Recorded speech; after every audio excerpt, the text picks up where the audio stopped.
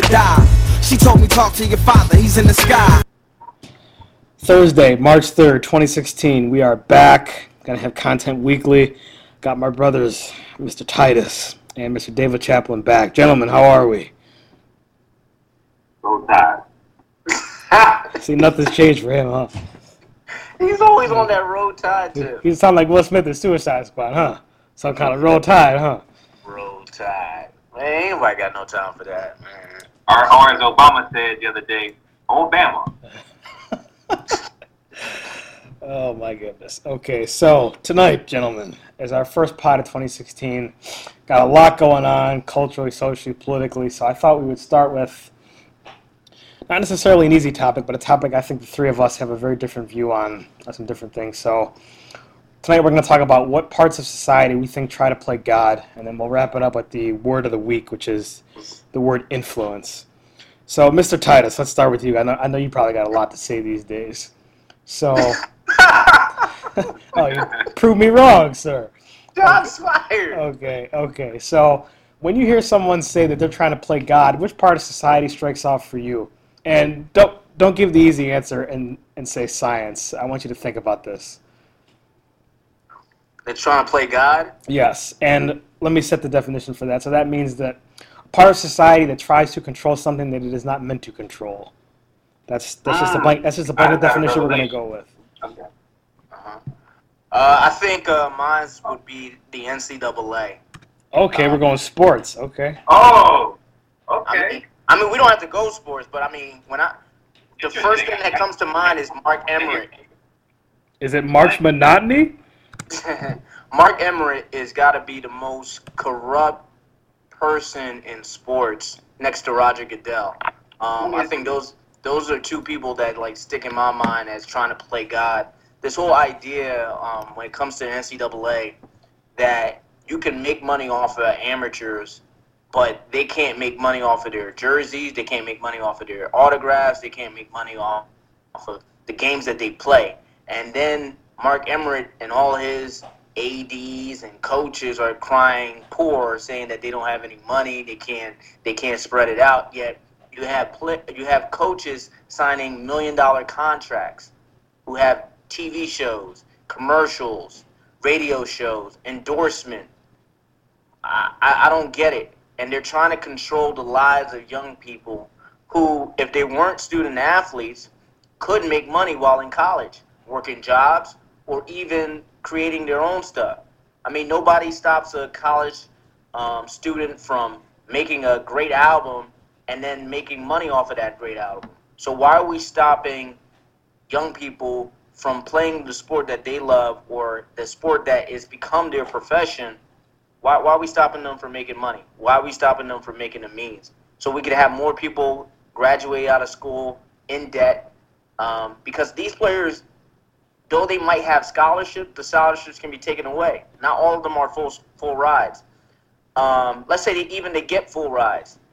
If you get an injury, your scholarship is not necessarily covering your medical bills. So, and then you could say, I guess it depends on your scholarship. But if you have a full scholarship, it You said what? If you have a full scholarship, it definitely covers your medical. Yeah, it covers medical all the way through the time that you're in the school. But when you get out of it, I mean, you got people dealing with, CTE and things like that. They're not covering it beyond that. So I'm saying we're in a situation right now where Mark Emmert and the NCAA have somehow bamboozled and hoodwinked people into thinking that these players, whether they're playing basketball or football or whatever, don't deserve to get paid. I think that's the first thing that comes to mind when I think of playing God. And Roger Goodell, you want to talk about reviewing videotape and not reviewing videotape, handing down fines, taking away draft picks, all of that. Roger Goodell is the definition. Man, he got God in his name. Stop it. Shoot. All right, so Chap, what about you? Wow. I guess we're kind of throwing ideas out there and then we'll discuss afterwards. Right? What do you mean? Jimmy espoused his point of view, and I'll do mine and you do yours, and then we'll discuss, or then we'll move on. No, well, just free flow. Just go ahead. Just you We're can. doing it live, homie. Yeah, you can react to what Mr. I mean, you're the only one out of the three of us who was a college athlete, so maybe you got some insight on what it's like I to know be. Right. They had you running track. Go ahead. They had you running track. They had you running laps. I mean, I've never seen you not wear some form of Alabama paraphernalia, so they must have got you doing something. Yeah, Well, they had- that's a stretch. I was definitely the best dressed guy as well. Oh my lord! Let's not get it twisted. You understand? we need to vet. But I think one possible counter, Jimmy, tell me what you think about this. And it just came to me as you were talking. Now, I'm not necessarily in favor of this for anything other than maybe the major sports, basketball and football, unless you're like Oregon and track. But my suggestion is, what if you're an athlete who could go pro out of high school potentially if it was allowed? And so instead of giving you a scholarship, they say, okay, you pay your own way, but you can make money however you deem necessary. So for instance, if you were, a guy out of LSU, or you could have went pro out of high school, but you decided to go to LSU, for whatever reason. And so now they say, Ben Simmons, you can make one at Jersey, you can do whatever you want to do, but you don't get a full scholarship. Like, you can pay for your schooling with all the money you make doing other things. What if that was an option? Nah, I mean, for me, for guys like Ben Simmons, the Chris Dunns of the world, all of these guys, I think even the NBA has to step forward and say, go back to the 18-year-olds can enter into the draft. Absolutely. I mean, that's just where it's got to go. When you're hindering people from making a living, it does a disservice. Nobody is stopping these tech geniuses at the age of 7 and 10 years old from entering into the business. Why are there parameters built in to keep young kids from entering into a profession that they're really good at? They're legitimately, Ben Simmons is better than half of the players in the NBA. Legitimately. Why does he have to spend a year in college and not really take classes and not really learn? Because your boy Emmerich has rules, that's why.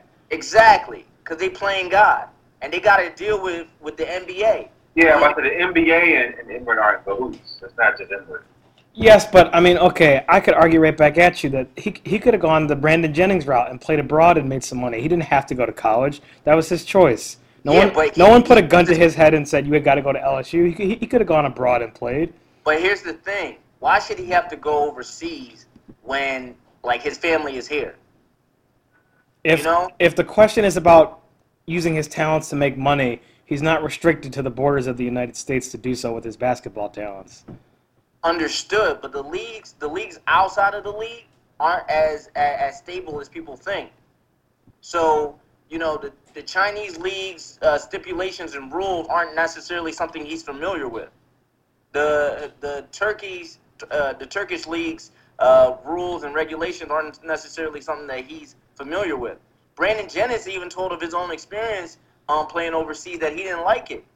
So, I mean, it's one of those things where people say, oh, yeah, well, you could go overseas. Yeah, that's cool and all, but you're talking about an 18-year-old person going overseas without their family. A lot of these kids come from situations where, I mean, they have very deep trust issues because they've never really been outside of their own pocket, their own community. And so you now want to put that person in an area, in a place where all their family might not be able to come. Maybe even one of their family may not be able to come. So, I don't know. You're telling folks to move when they don't necessarily have to move. It's so you're juxtaposing the ability to not be paid and be exploited by the NCAA with having a family network as opposed to not having a family network but capitalizing on your earning potential. I'm saying they setting it up in a way where it's like people that tell you, oh, well, if it's tough around here, well, you can always go back there. You could always leave the country. Like, that's not the way it's supposed to be. I just feel like there's roadblocks and and walls, blockades that don't need to be there. You should allow 18-year-olds to declare for the draft. If they don't make it through to the draft, that's on them. You know, Okay. they gotta make wise decisions. No, I don't understand. Like, if a 15-year-old can start a tech company and make millions, and people talking about these kids, they can't handle money. I know grown people that can't handle money, that are in debt with loans. So what are we talking about? What are we talking about here? I think it's just nonsense. It's a false rhetoric that people kind of like start believing in because they keep hearing it over and over again. I guess. I mean, trust me. I'm in favor of athletes getting paid because I got my hands laid a little bit. So I was, but for it to be legal and all that. But I guess for the smaller schools, we don't have any star athletes. The D2 schools, the D3 schools, the NAIA, how can they compete when you have a flood of money coming to Michigan, Alabama, Penn State, for athletes to come to this school with getting there, like the boosters are paying anything to make sure this athlete comes to the school. Well, no, I think it kind of breaks the system in favor of other schools. I think not having the money kind of forces these teenagers to make a little more wiser of a choice. If I'm going to Alabama, I'm going to some school. I know I'm not getting rich off of this, but I can go here, grind, do my passion, and not starve. Even though some of them aren't starving, I don't know how some athletes are starving. I mean, I had full ride, and the stipend that I got combined with the other the SEC benefits that I got combined with the what do you call it, the food plan that I had, the meal plan that I had, like, I didn't starve. I mean, there was times that I was hungry, but that was because I decided not to go to that month. I decided not to use my meal plan. I decided to collect my check in hand. You know what I'm saying? Because they give you the option of being on a full meal plan or a partial meal plan. If you're on a partial meal plan, your stipend is larger. No, but see, I mean, yes, you were not starving as an athlete, but that's not the point. The point is that and the I was system using the money they gave me to pay for cell phone costs, pay for send money. To my mom. I understand that the school is helping you with money. But I'm not starving. I'm like, I had excess. Right, but I mean, the way the system is set up is that the school takes care of that kind of stuff, and anything else you're on your own. But the school turns around and will use your likeness to when advertising. I mean, you can go look up how the college football video game is no longer in production because the players won their lawsuit, and EA Sports realized they were going to have to start paying the players for the work that they were putting in to get the game actually made, and they stopped doing that. So the point is that the system is set up so that if you are a college athlete playing one of the major sports, which we know are football and basketball, even though there are a slew of others, those are the two that pull in the most money in terms of revenue every year. If you just look at the players there, and they're always on television, like their jerseys are made every year. I mean, the money that Mr. Titus is talking about, that the players are being stopped from earning. I mean, yes, you as a track star at Alabama were not starving, but how many other people around you can also say that? And just on a big picture level, how many college athletes in general have spending money that they can just go to? I mean, you're spending probably what, maybe 45, almost half your time working on your craft because that's what the school is, supporting you to do, and then you're spending the rest of the other half, trying to get an education. So when do you really have time to work? And here's the thing about the. I just don't know the need to work. Like, what am I buying? What am I paying for that I need to work? Here's the thing. Like, I didn't have any help. My mom and dad, nobody was giving me any money. I was all provided through my scholarship and stipend. But I mean, you're asking what else would you want? I mean, as a college student, I mean, you might want to do it all. I mean, I know I was when I was in graduate school, I was doing a job at the Syracuse Stage, basically being on call there. I was doing the radio job. I was also writing. I was running my own website and everything like that. It's just because That's what you want to do. Either to put more money in your pocket or just to be able to. Okay. I hear what you're saying. You're saying it's not based on the fact that they need it. It's based on the fact that if they want it, they should have access. Right. We're not talking about need. We're talking about just the opportunity to earn. Exactly. Oh, okay. Okay. And I would agree, and I would say the only reason why it's blocked is because of control. Yes. The point Mr. Titus was making is that why should college athletes be stopped from having the chance to make money when everyone around them is also doing it? It's not a matter of... No, and they're making money off of them. That's right. Yeah. It's not that Mark Emmert... Look, Mark Emmert want to talk about their student-athletes, students first. Ask Mark Emmert, okay? If anybody meets Mark Emmert, if he's really bold about this and real about this, ask him what is Ben Simmons' major and what did he average on his GPA. If it's truly about student first, he should know that. And that's the number one player in the nation. Tell me what his major is and tell me what his grade point average is without looking it up. Okay, but when you're a freshman, you know you're going to be there for 2 semesters. What difference does it make what major you have? No. I'm saying Mark Emmert. This is not the responsibility of Ben Simmons. This is the responsibility of Mark Emmert and all the people that talk about these guys are student athletes first. If they're student athletes first, I should know more about them as a student than I do about them. I hear you, but what freshman declares their major and knows exactly what they want to do? Okay, then give me their GPA. Okay, that's a different issue. But we're talking about their major. I mean, to be speaking. How about this? More people know what Ben Simmons averaged per game. More people know what he rebounds per game. More people know like what his deficiencies in his game are compared to what he does in the classroom. That's not a student athlete. Is David getting evicted? What are you saying? Why is that? So the point you're making, Mr. Titus, is that people know his stats sports-wise, and you want people to know his stats education-wise because the word student comes before athlete. But, I mean, don't his stats matter more for his earning potential either way? I mean, yeah, but you can't, as Mark Emmert puts it, you can't say he's a student first and then say, okay, well, what makes him what he is his earning potential on the court. Then he's an athlete.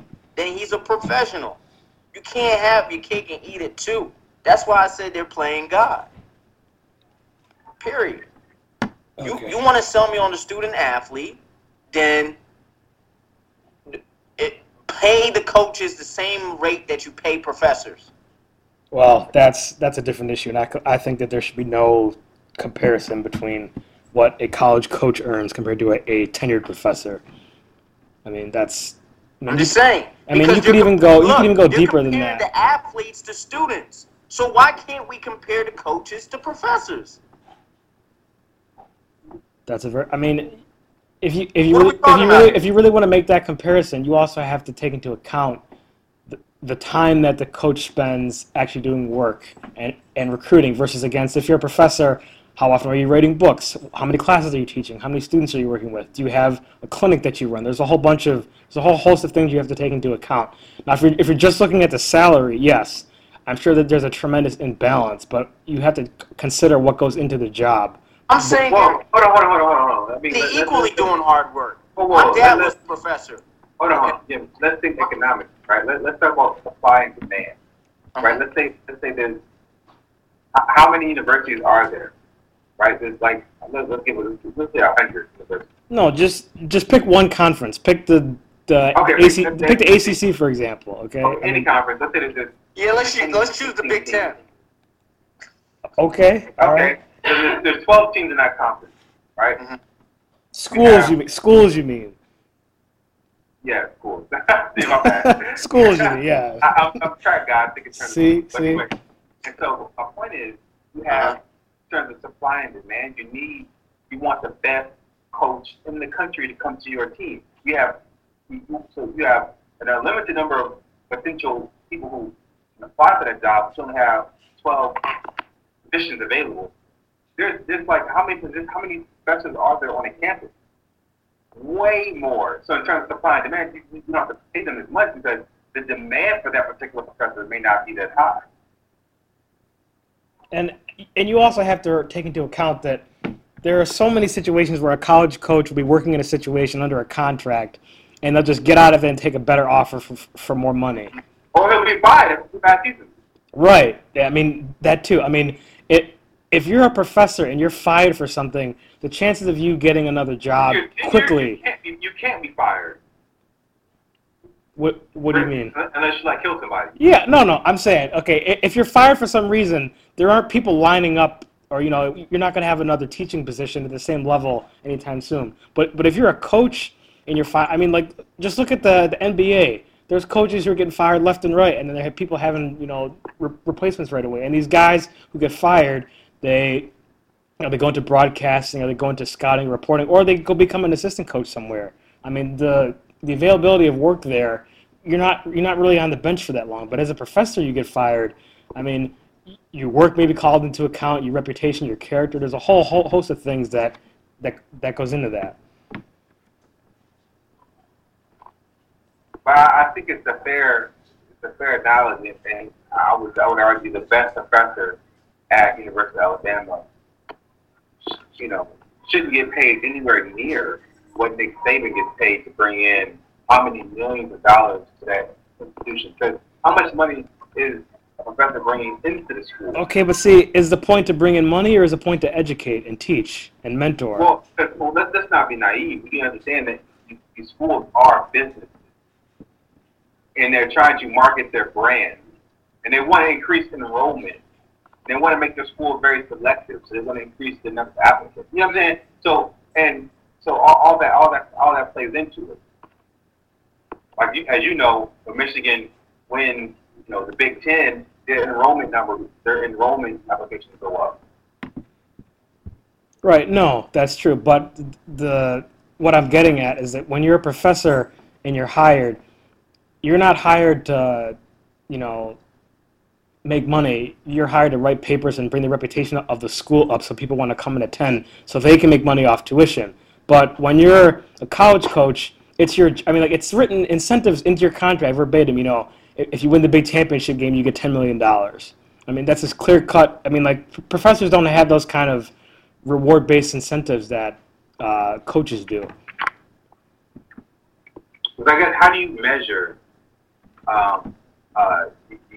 for instance, if you're at Vanderbilt, Vanderbilt's known for, you're at UGA.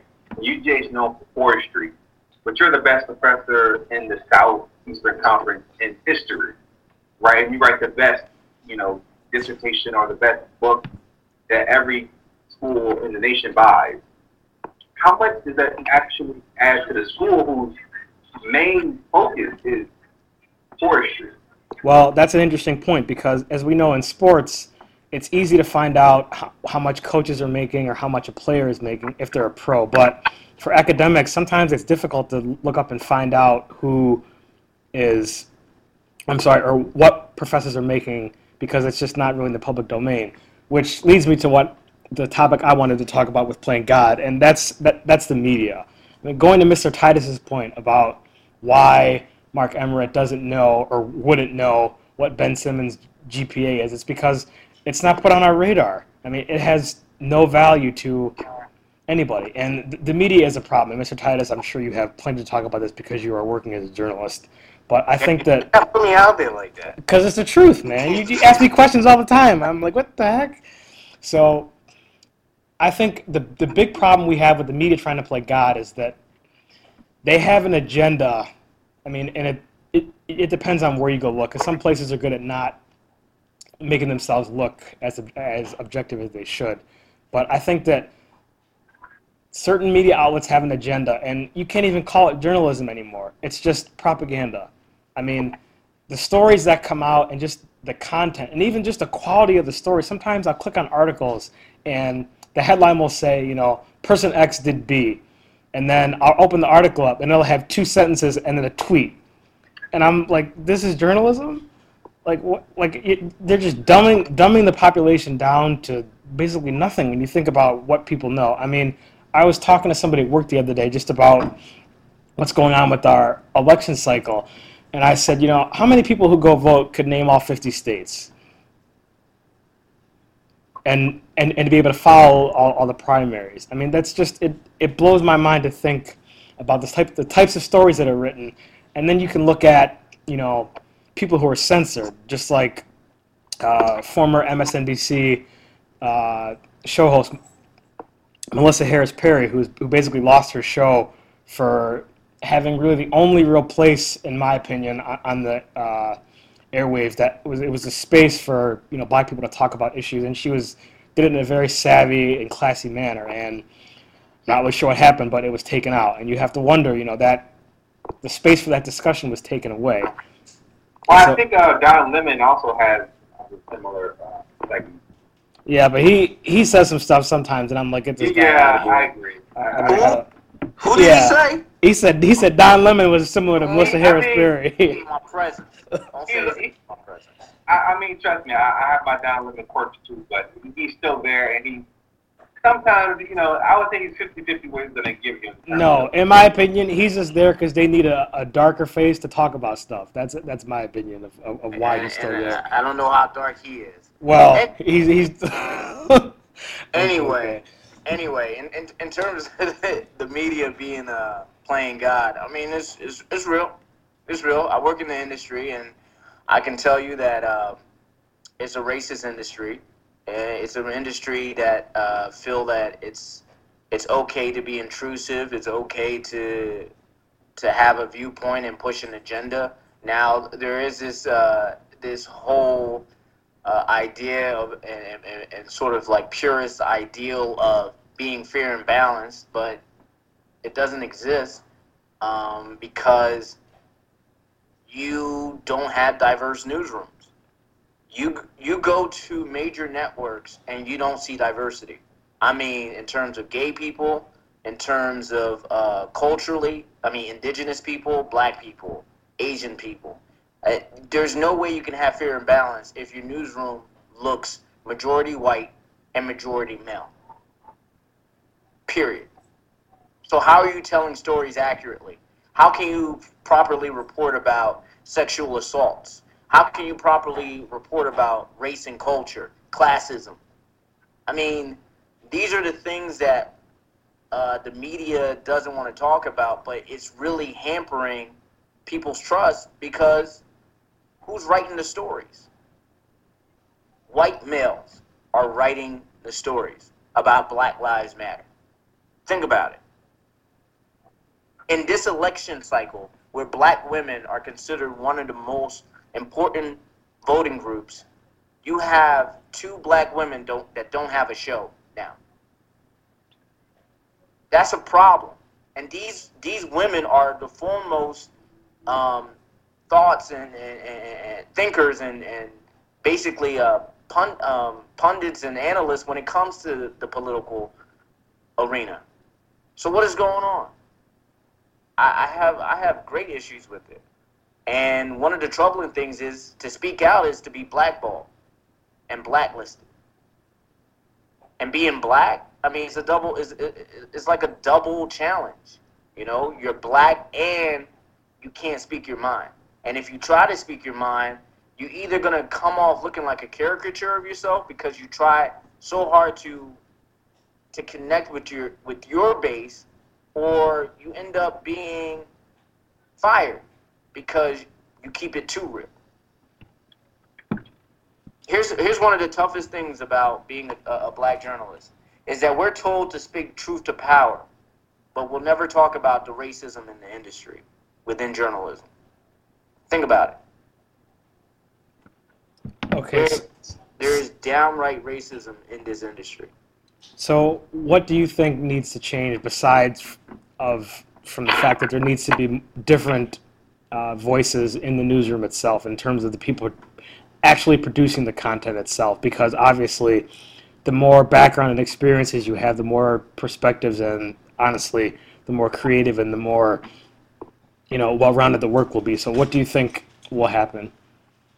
I think it will continue to be racist, but I think the blessing of today's world is that you have things like Twitter, you have things like social media that allow, and the internet that allow people to have their own platform. But the problem with this is still, within that construct, you have Twitter, which is basically ran by white males.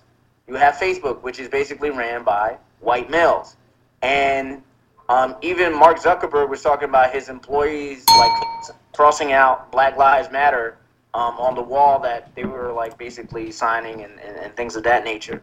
So it's not going to change until black people, Asian people, people dealing with handicaps, people of different sexual orientations become industry leaders as opposed to just workers in the industry.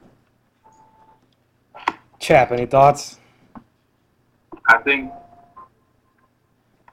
you mean last point is the point I would expand upon, which is access. I think the doors of access are being brought down through social media, the blogosphere, podcasts.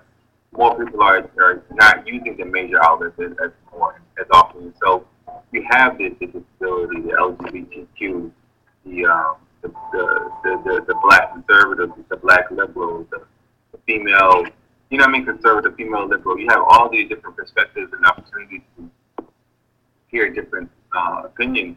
But I still agree that the transition isn't happening quick enough. But I think it's the fact that it's happening. You couldn't say this even 10 years ago regarding the major news networks and how to quote-unquote check them. I think the check on them is the fact that they can't control the zeitgeist, the changing times, culture, how social media is making their industry less relevant. Very good. So we're in the last section, so let's jump Hold on. Yeah, go ahead. My last piece of God-like sectors of our society are, this is an easy one that I won't use. Since you said don't use me, you said don't talk about science, and I was going to talk about doctors. But the one that came to mind was, and I appreciate this, pastors. Okay. Shots fired. Proceed. Uh-oh. Right? I think Let's go. pastors, priests, clergy, all clergymen, the fact that people look to them as the voice of God and forget the fact that these people are human. These people have flaws. People have personality outside of their profession. And people forget that just like NBC, just like CNN, just like Fox, pastors and clergy also insert their opinion into the text, and they sway the congregation accordingly. So in terms of people's faith, people's commitment, people's understanding and perspective, and walk with God, that is somehow and often hampered by either church culture or pastor clergy leadership.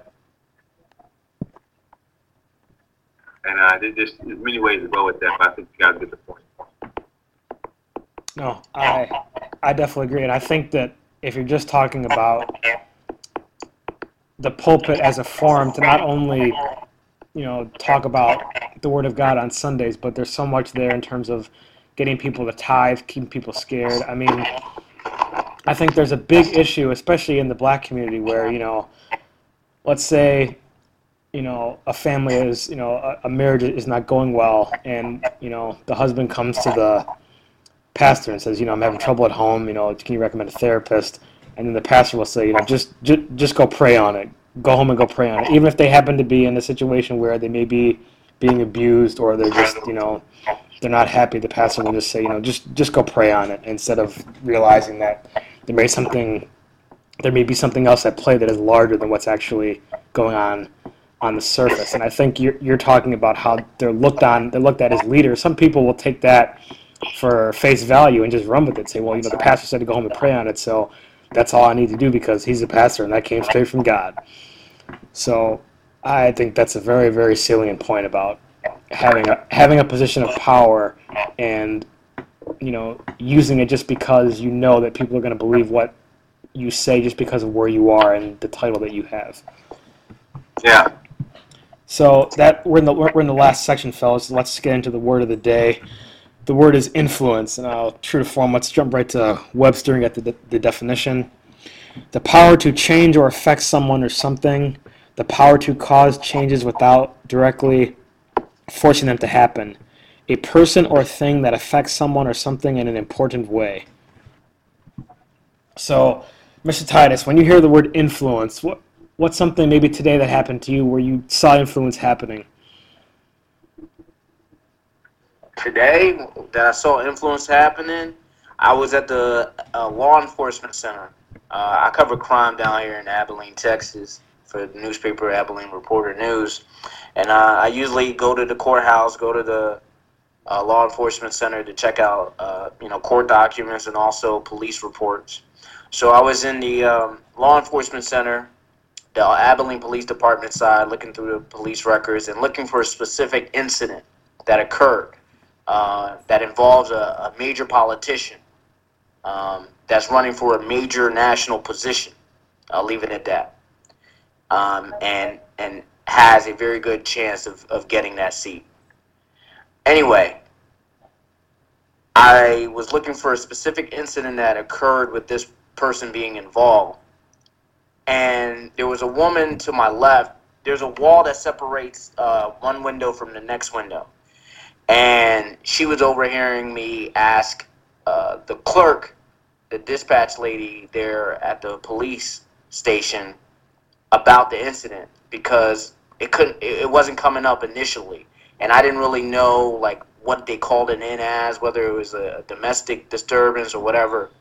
So anyway, next thing I know, I had to use the name of the person to get the incident that I wanted.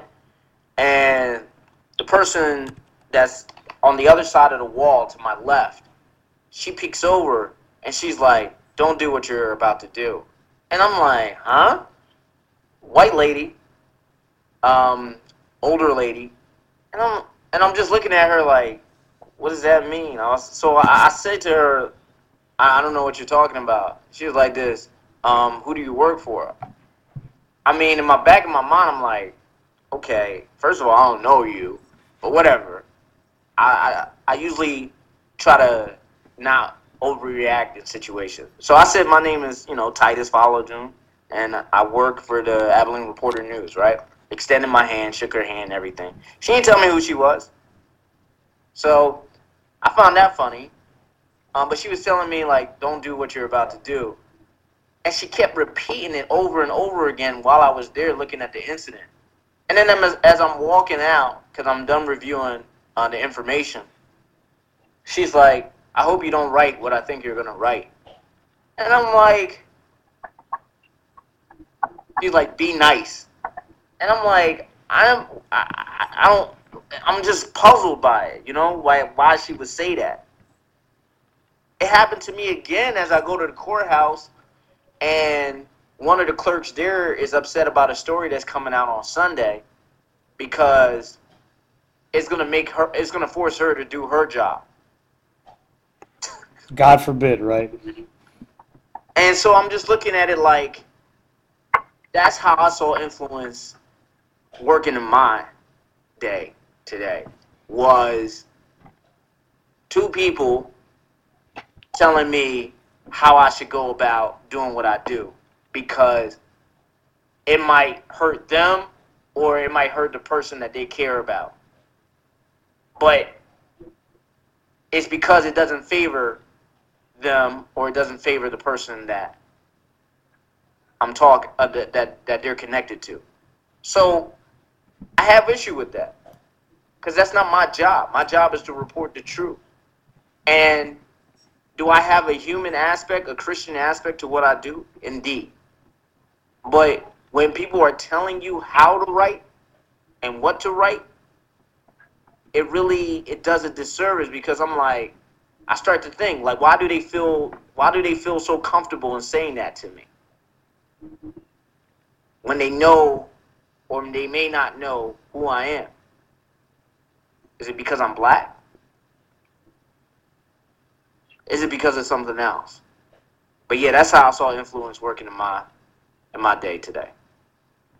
Chap. If we're limiting the word of the week to how it, I guess, resonated with us today, I would say, as a labor attorney with Syracuse, I saw influence play out in terms of there was an arbitration that I handled last November, and we're waiting on a procedural decision from the arbitrator. So clearly, his decision influences how we go forward procedurally at the arbitration on the merits. So his decision pretty much was as we thought it would be, but it also changes how we proceed in terms of what evidence we need to present, how we need to present it, and things of that nature. And obviously, his decision carries precedent. So moving forward, arbitrations that have similar procedural issues, say this was the case of first impression, this is now the standard.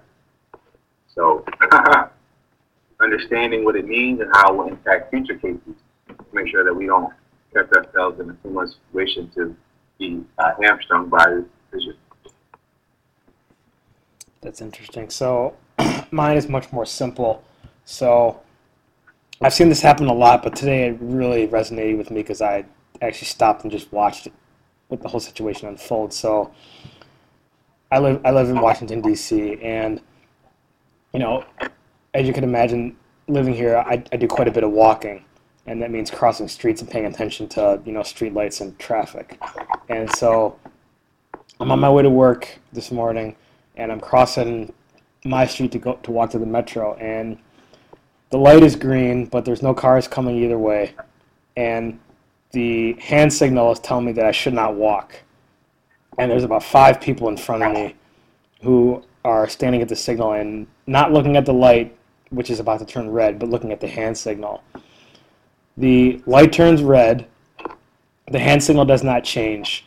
You can see on both sides of the street there are no cars coming. So I look both ways and I just start walking because the light's red. And as soon as I stepped into the street and I took 2 steps, I heard all 5 people follow me. They had not moved before I showed up, but they moved after I showed up.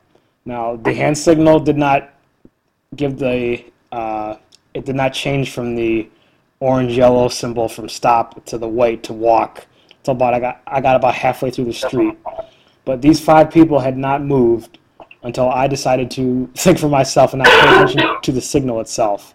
So I thought that was interesting because, you know, there's little things that can happen. Like, for example, if I'm waiting for the metro and, you know, on every car it'll say, you know, don't crowd the doors, don't eat on the train, and, you know, no loud music. And every car, people crowd around the doors. But if one person says something, you know, please move back, please get out of the way, everyone moves like they're drones. So I find it interesting that it takes just one little thing for other people to follow what you are doing, just one little spark, and I think that's very interesting.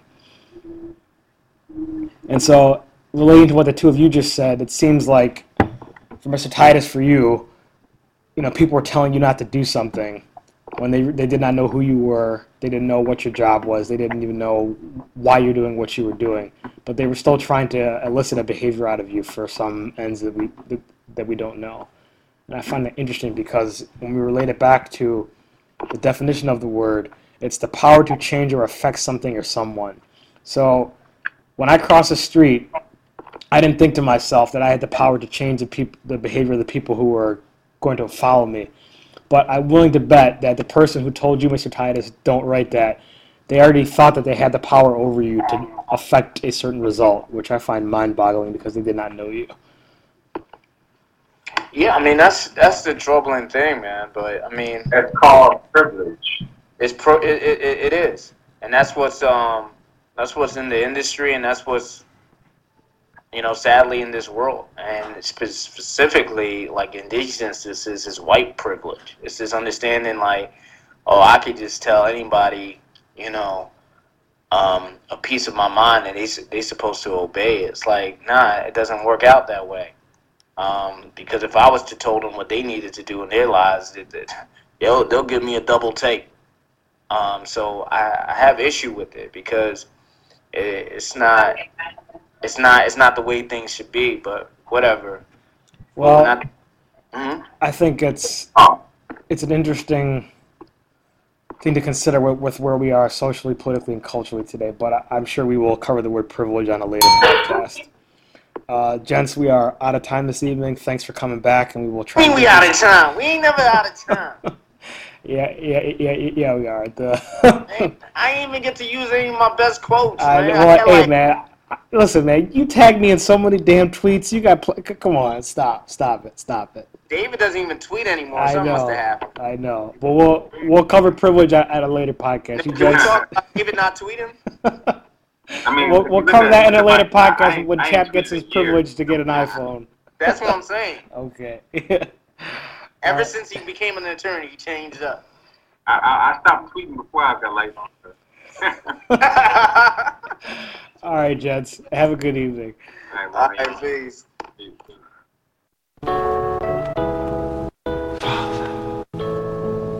They say everything you go through in life makes life worth living.